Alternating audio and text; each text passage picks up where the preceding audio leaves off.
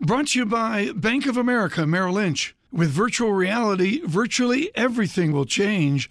Discover opportunities in a transforming world. BofAML.com/VR. Merrill Lynch, Pierce, Fenner & Smith, Incorporated.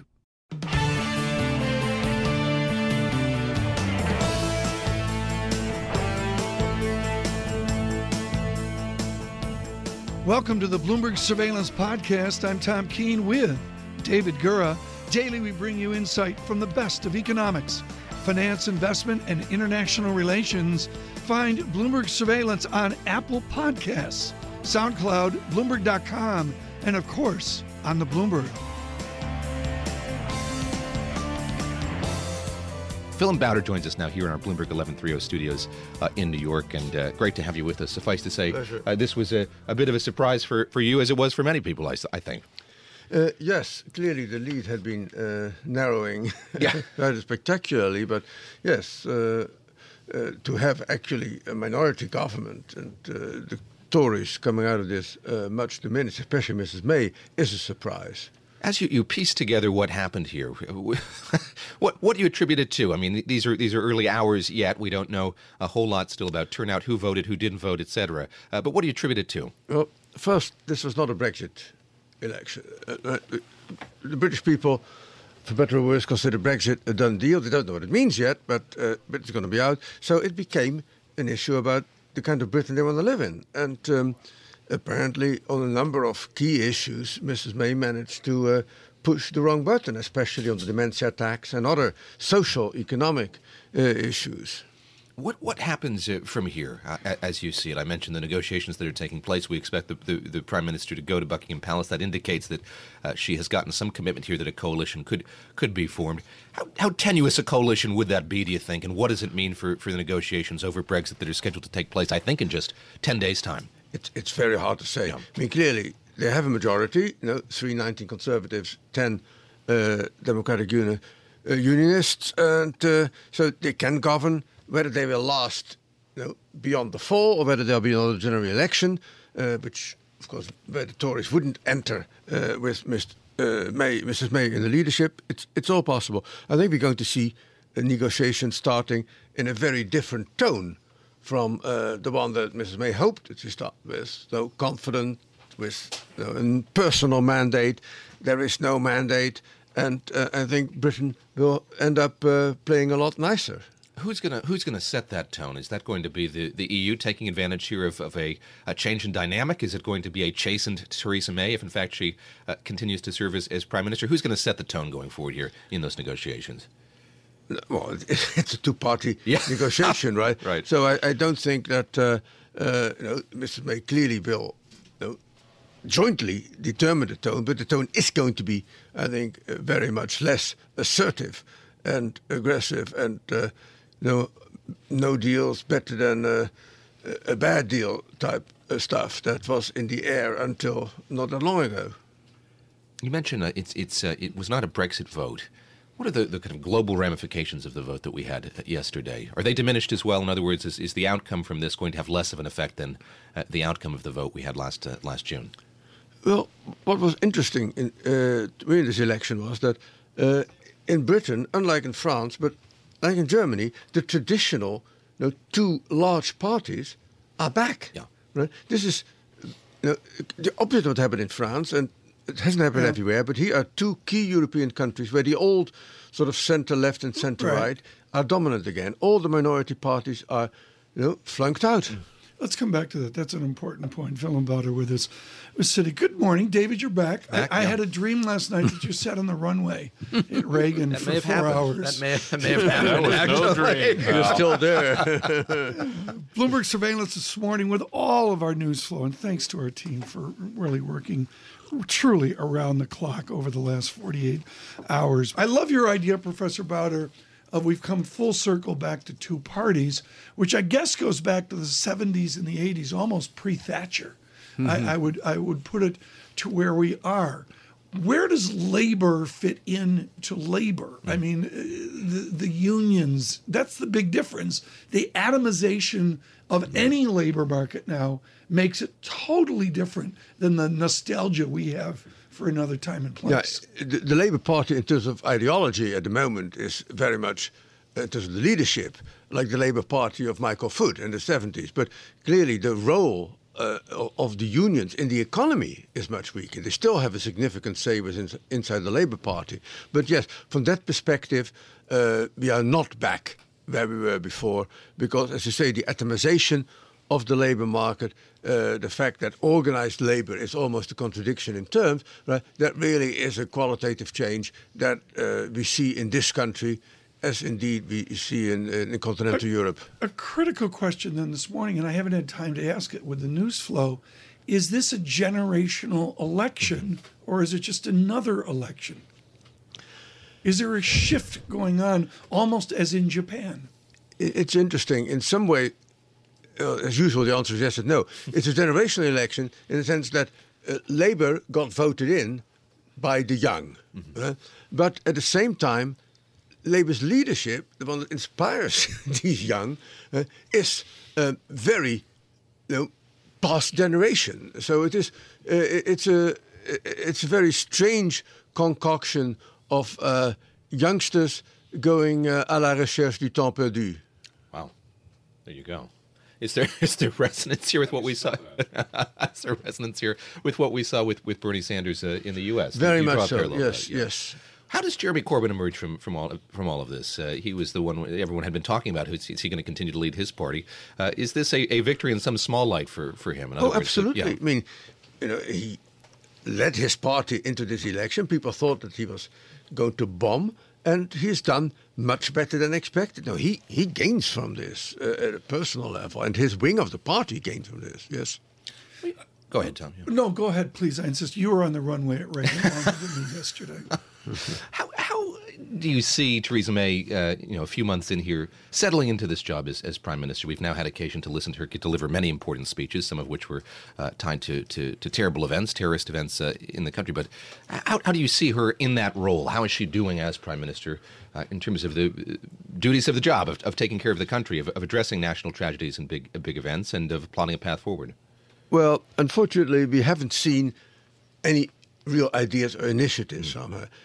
Deep thoughts like Brexit means Brexit and enough is enough are not a substitute for policies, right? So I think she has, to me, got a lot to prove, that she can actually lead by addressing concrete issues with concrete policies. And unless she does that, I don't think she'll last long.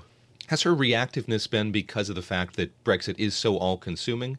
Do you see it being that she's myopic or short-sighted, or is she just dealing with what she has to do? That being, this is the overarching biggest issue that this government has to deal with. She comes from a background which is Home Office, of Department of the Interior, if you want. Yeah.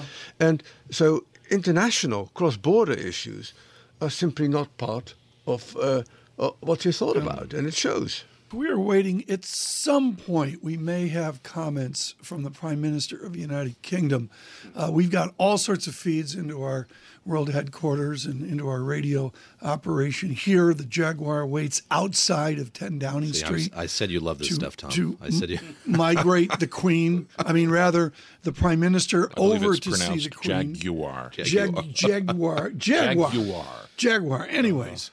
It is silver, and the cat has not been Larry seen. The cat, will he Larry be there? The cat no, we don't know. A separate car. Down the street. Separately, north, Nicole Sturgeon is taking questions and speaking at, I believe it's Butte House. Professor Buiter, B-U-T-E, Butte House, I think, in Scotland. I'm the Butte of a lot of jokes here. I don't know. Butte House, there it is. But she is speaking after the SNP was defeated, Alex Salmond even losing his seat, among other worthies. And the clear zeitgeist this morning is she will tilt away from an independence focus to an SNP Brexit. Professor Buiter, within your wonderful understanding of the culture and politics of Europe and the United Kingdom, how does Remain deal on this interesting morning? Remain in Northern Ireland, Remain in Scotland. How lonely are they this morning? Remain have a lot of company now. They've got company in England. You think there's been a shift back to Remain? Well, in a sense that the not necessarily remain, but the definite desire for a softer Brexit than what Mrs. May seemed to be hinting at. A step away from a no deal is better than a bad deal. So I don't think, regrettably, that Remain is an option at this point. The UK will have to leave the EU before it can apply to rejoin. But I think the softer landing for all concerned is good news. The Uber driver showed up. The Prime Minister's Jaguar Uber driver. Buckingham Palace. The new normal in the UK. The Uber driver Jaguar. Said 6 minutes. Willem Buiter, what stood out to you yesterday? The president of the ECB was in Estonia, not in Frankfurt, but in Estonia, delivering that new policy statement and taking questions from reporters. What was the key headline for you of what Mr. Draghi said yesterday? Well, no surprises, right? They're not going to cut rates. It makes no sense to cut rates when you're at the zero lower bound unless you're going to get rid of cash, which they won't. And they will go easy on the tapering of the balance sheet. It's both entirely expected. I think the fact that there is a concern about the continuing weakness of inflation is also not a surprise. We have the flattest Phillips curves since Mr. Phillips invented the Phillips curve, and I think there's no admission yet that they're out of ammo, but they're clearly by saying we're not going to cut rates and we will taper more slowly. Or in fact, he has basically recognized reality that the ECB, in terms of the ability to stimulate the economy, is now a bit player. Tom, let me pull back the surveillance curtain here a little bit. We take these press conferences after the policy statements are announced, and you and I listen and decide how long we're going to take it. We rarely take it in full. You were very engaged with what Mario Draghi was saying. Yeah, it started out dry as dust. Even Buiter nodded off over his Citigroup audience. And then, seriously, Professor, it really clicked in. I mean, he really went at it about how he does not have the fear that so many of the hand-wringers have. You mentioned this earlier this morning. You see it as a very stable process to do what he has to do on the balance sheet on normalizing rates. Yes.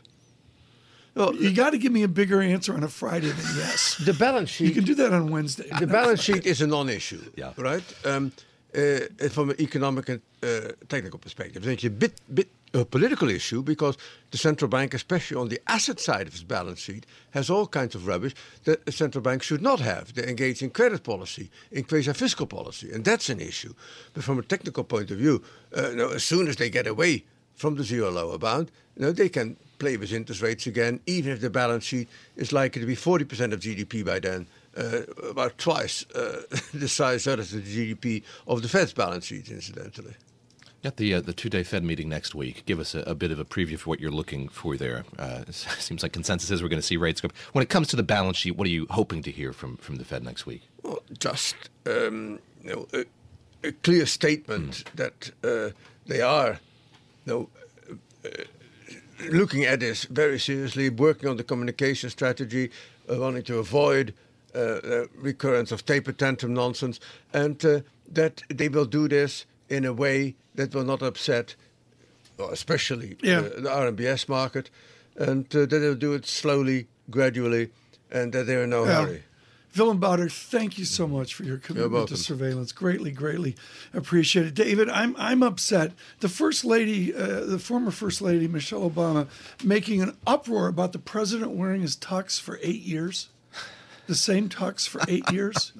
Can I do a shout out this morning? I got my tux at Trash in Vaudeville down in the East Village, and that was like 14 years ago. Yeah. John Tucker, your tux goes back. Yours goes back like 23 years, right? Yeah, I got it from Jerry Mahoney. Jerry Mahoney. Anyways, I think Mrs. Obama, 8 years is just breaking in a tuxedo. Stay with us worldwide. Yeah. This is Bloomberg Surveillance. Much more next.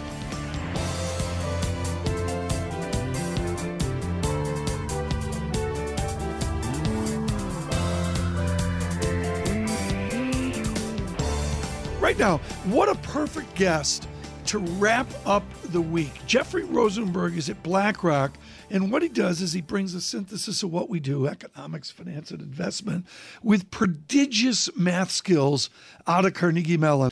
Are we in a normal distribution, Jeffrey Rosenberg? Is this a normal environment we're in terms of financial stability? Thanks, Tom, for that. No, we're certainly not. And just to sort of talk about the distributional outcomes after the UK election, one of the things that this has resulted in is really raising the uncertainty around both sides of the distribution. Does this increase the odds of a hard Brexit? Possibly. Does it increase the odds of a softer Brexit, the change in the leadership that you just talked about and what might result from that? Has shifted the distribution and increased the uncertainty over what this means for the Brexit. That's certainly one of the main takeaways this morning. I'm fairly confident they were paying attention to this on Threadneedle Street. There's a BOE meeting next week in London. How are they processing what's transpired here over the last 24 hours? So again, the issue is what is the implications for the UK economy of the Brexit negotiations, and what kind of uncertainty does that along the way translate into for the currency? What does the currency do to inflation and inflation expectations? And what does the uncertainty do to the performance of the economy? If anything, uncertainty here is going to keep the BOE more accommodative for a longer period of time as they watch what the exit negotiations mean for the fundamental performance of the UK economy. We were looking forward to there being a limited amount of political risk after the elections in France just a couple of weeks ago. Does this add more political risk? Does political risk stay the same? How do you view that? So, and shameless plug here, we just published on the BlackRock website a whole treatise on political risk and the rise of populism and some of the changes. And certainly in the aftermath of the French election, the tide appears to be actually decreasing in terms of the kinds of political risk, particularly when we're focused on Europe, that are associated with the breakup risk. The kinds of risks. Look at the market reaction this morning about the UK. This is not systemic risk. This is not spillovers. This is important to the UK domestic economy. It's important to UK-related assets, but it's having a very minor impact relative to the kinds of conversations we had when we were talking about political risk, where it really was affecting global market positioning, global markets. So certainly there appears to be a bit of decline. We had that risk around the lead up to the French elections, but the very surprising result appears to be dampening that.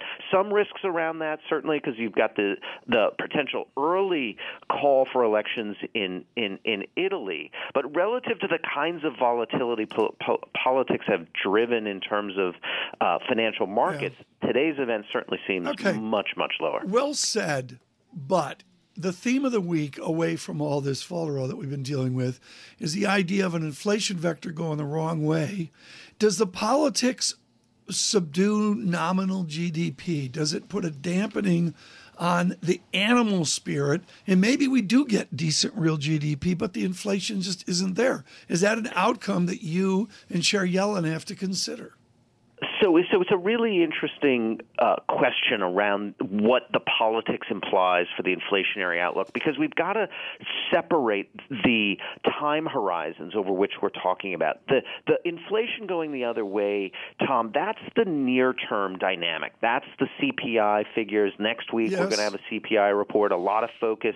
That's about the near term. What's one of the implications of the UK election? It's out in the tail of the distribution, but the win, according to the Labour Party, is raising the odds of potentially a political shift towards more fiscal expansionary policies, more debt and deficit policies, which is inflationary and is certainly an impact of greater issuance of government debt and potentially higher risk premium around that. It's not in the market today. It's not part of the whole conversation around near-term impacts, but the shift towards more accommodation, more fiscal policy expansion, more debt and deficits, is a push towards higher inflationary environments. Has what we've seen here in the U.S. vis-a-vis fiscal policy, a lot of talk about it, for a time a lot of optimism about it, changed how you view the potential for it in other countries?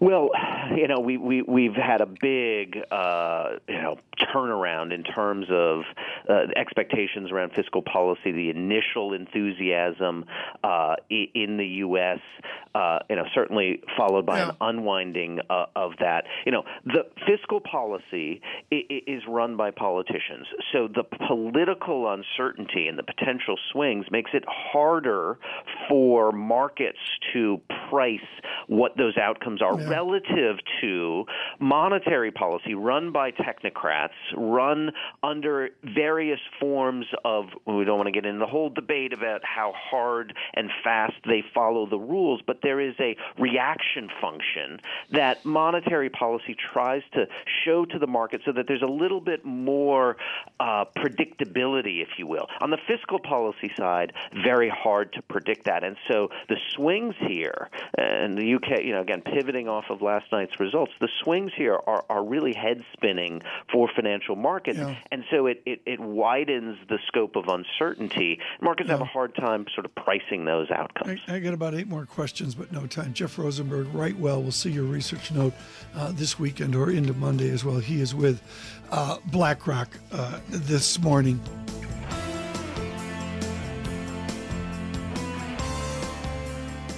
Brought to you by Bank of America Merrill Lynch. With virtual reality, virtually everything will change. Discover opportunities in a transforming world. BofAML.com/VR. Merrill Lynch, Pierce, Fenner & Smith, Incorporated.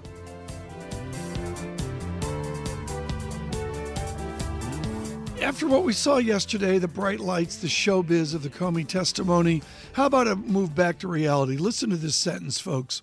He strengthened priority programs to fight public corruption, transnational criminal enterprises, and violent gangs, and work to protect our children and cherish civil rights. That would be an essay by Robert Mueller, director of the FBI, on one Chris Swecker, as he left the FBI 11 years ago. Chris Swecker, good morning. Good morning. You worked with Mr. Mueller. There's this odd linkage now between the special counsel and the former acting director. How do you perceive that Mr. Mueller will move forward after the testimony yesterday? Yeah, well, it's interesting. There's a couple of revelations yesterday, and questions were answered in that the Jim Comey's interactions with the president are now in the hands or are being examined by special counsel Mueller. That was an open question until yesterday. So his notes, his memos, they're all in the hands of former director Mueller. That's one significant thing. Yeah, they know each other pretty well. At one time, Robert Mueller, as director of the FBI, reported to Jim Comey as the deputy attorney general. That's the reporting hierarchy, and still was and is. So they certainly know each other. But I will say that former director Mueller has the blinders on. He knows a lot of people. In those circles, it's not unusual for these people to be very familiar with each other. Yeah. I don't think it's going to affect him one bit that he knows Jim Comey, and I think Jim Comey will cooperate fully with that investigation. That's about the best, the thing that you can say about that relationship. Chris, let me ask you, there was a comment from the House Speaker yesterday that we've seen some missteps here by this president because he's new to the job. I'm paraphrasing there, but that was the thrust of what the House Speaker had to say. Contrast that with what we saw and heard yesterday from James Comey. He is somebody who, during the course of that almost 3-hour hearing, really came across as somebody who knows about the way government works, knows about the way separation of powers and agencies works. There were indications here that he did some things deliberately so that we could see a special counsel. Tell us a bit more about that, the way that James Comey knows how to maneuver and make his way through the system down in Washington. Well, that was a big reveal yesterday that he basically manipulated the system to get a special counsel appointed. But I think what you also have to consider is that Jim Comey laid out his own failings yesterday, and I'm a big fan of his. We've worked together. I think he has total integrity. I don't think he lies. I think he tells the truth. but he also showed how weak he was in not pushing back at the president when he felt like something inappropriate was going on. That's one thing. I would have expected much more courage and fortitude and decisiveness on his part.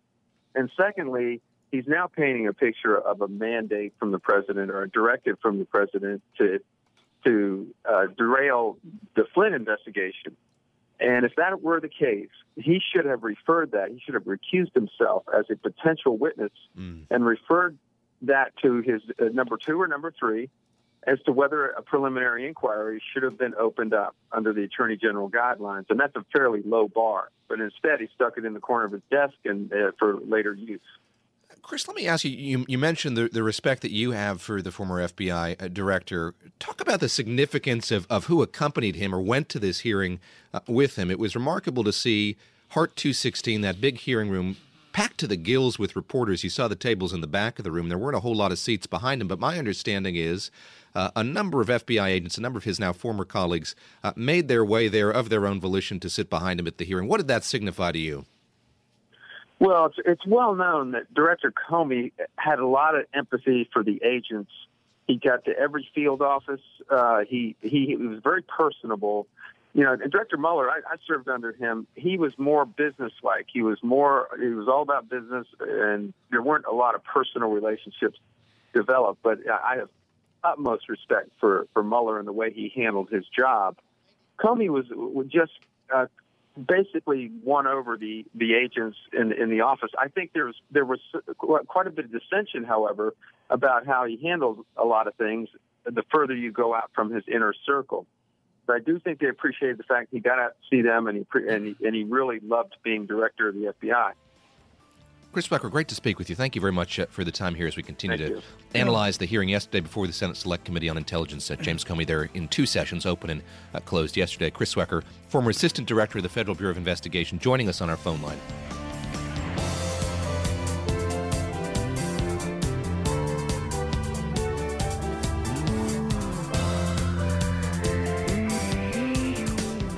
David Gura and Tom Keene in New York in our Bloomberg 1130 studios. This is Bloomberg Surveillance on Bloomberg Radio. From here in New York, we're paying attention to what's going on in London, in the U.S., looking over to the United Kingdom. That's something that Thomas Wright does day in and day out as a director of the Project on International Order and Strategy at the Brookings Institution. He's the author of All Measures Short of War, The Contest for the 21st Century and the Future of American Power. Thomas Wright, great to speak with you once again. Congratulations on the new book. And I want to start with the opinion piece that Gary Cohn, the director of the National Economic Council, and H.R. McMaster, the president's national security advisor, wrote for the Wall Street Journal just a couple of weeks ago. That piece, America First Doesn't Mean America Alone. Those two men wrote about the arena and America's role in the arena. What does the arena look like to you today?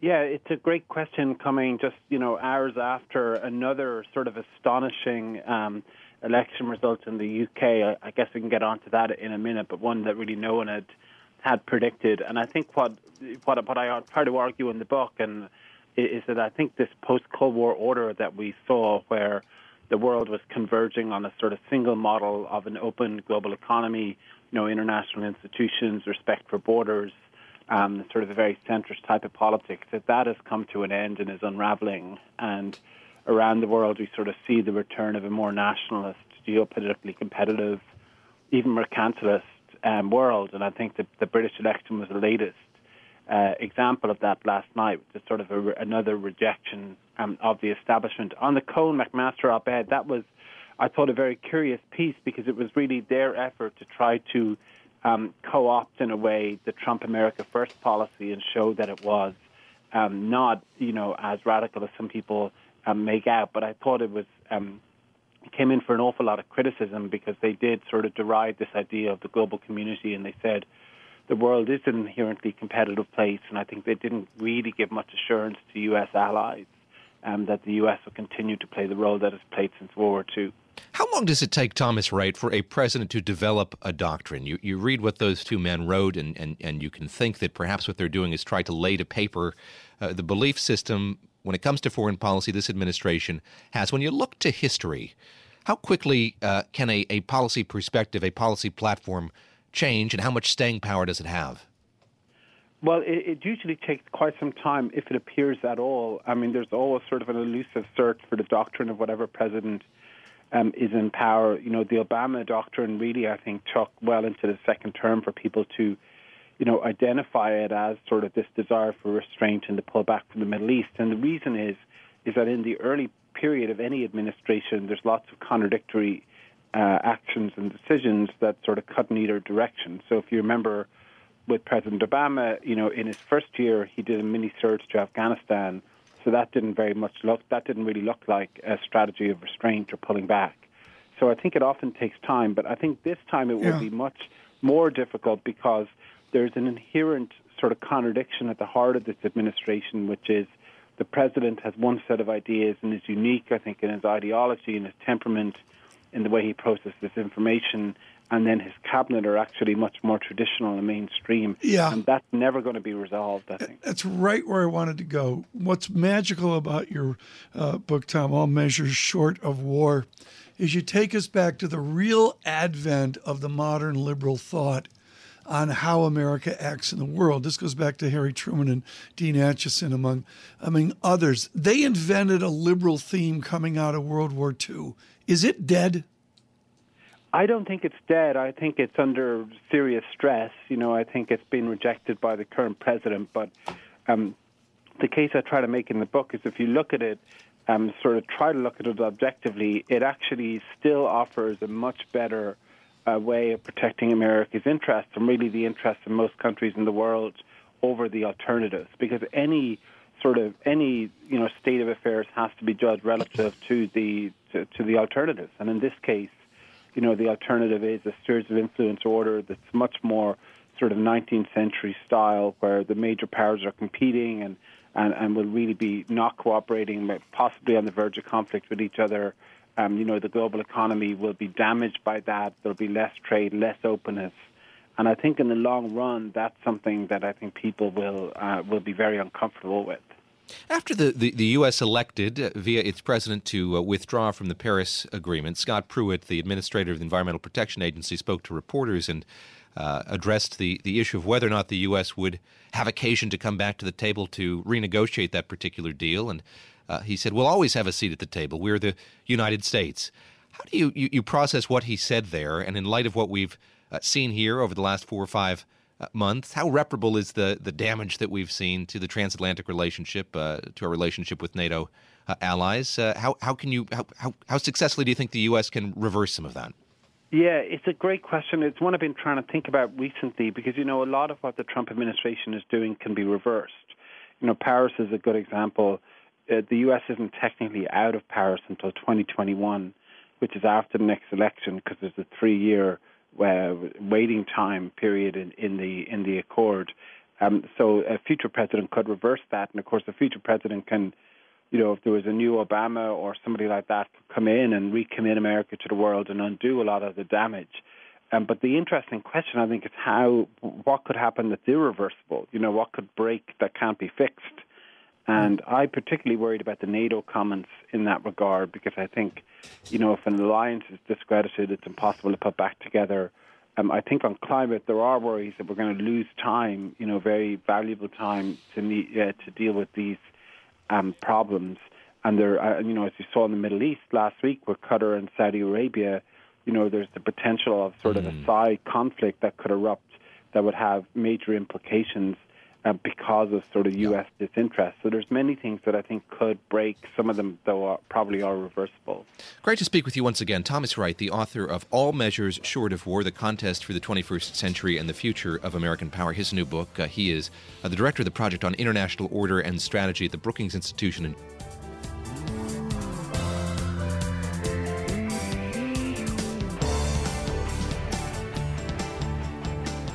Thanks for listening to the Bloomberg Surveillance Podcast. Subscribe and listen to interviews on Apple Podcasts, SoundCloud, or whichever podcast platform you prefer. I'm on Twitter at Tom Keene. David Gura is at David Gura. Before the podcast, you can always catch us worldwide on Bloomberg Radio.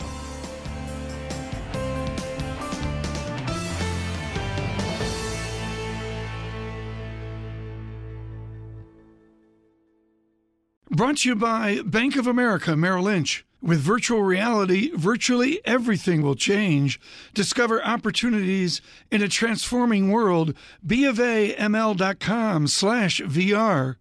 Merrill Lynch, Pierce, Fenner & Smith, Incorporated.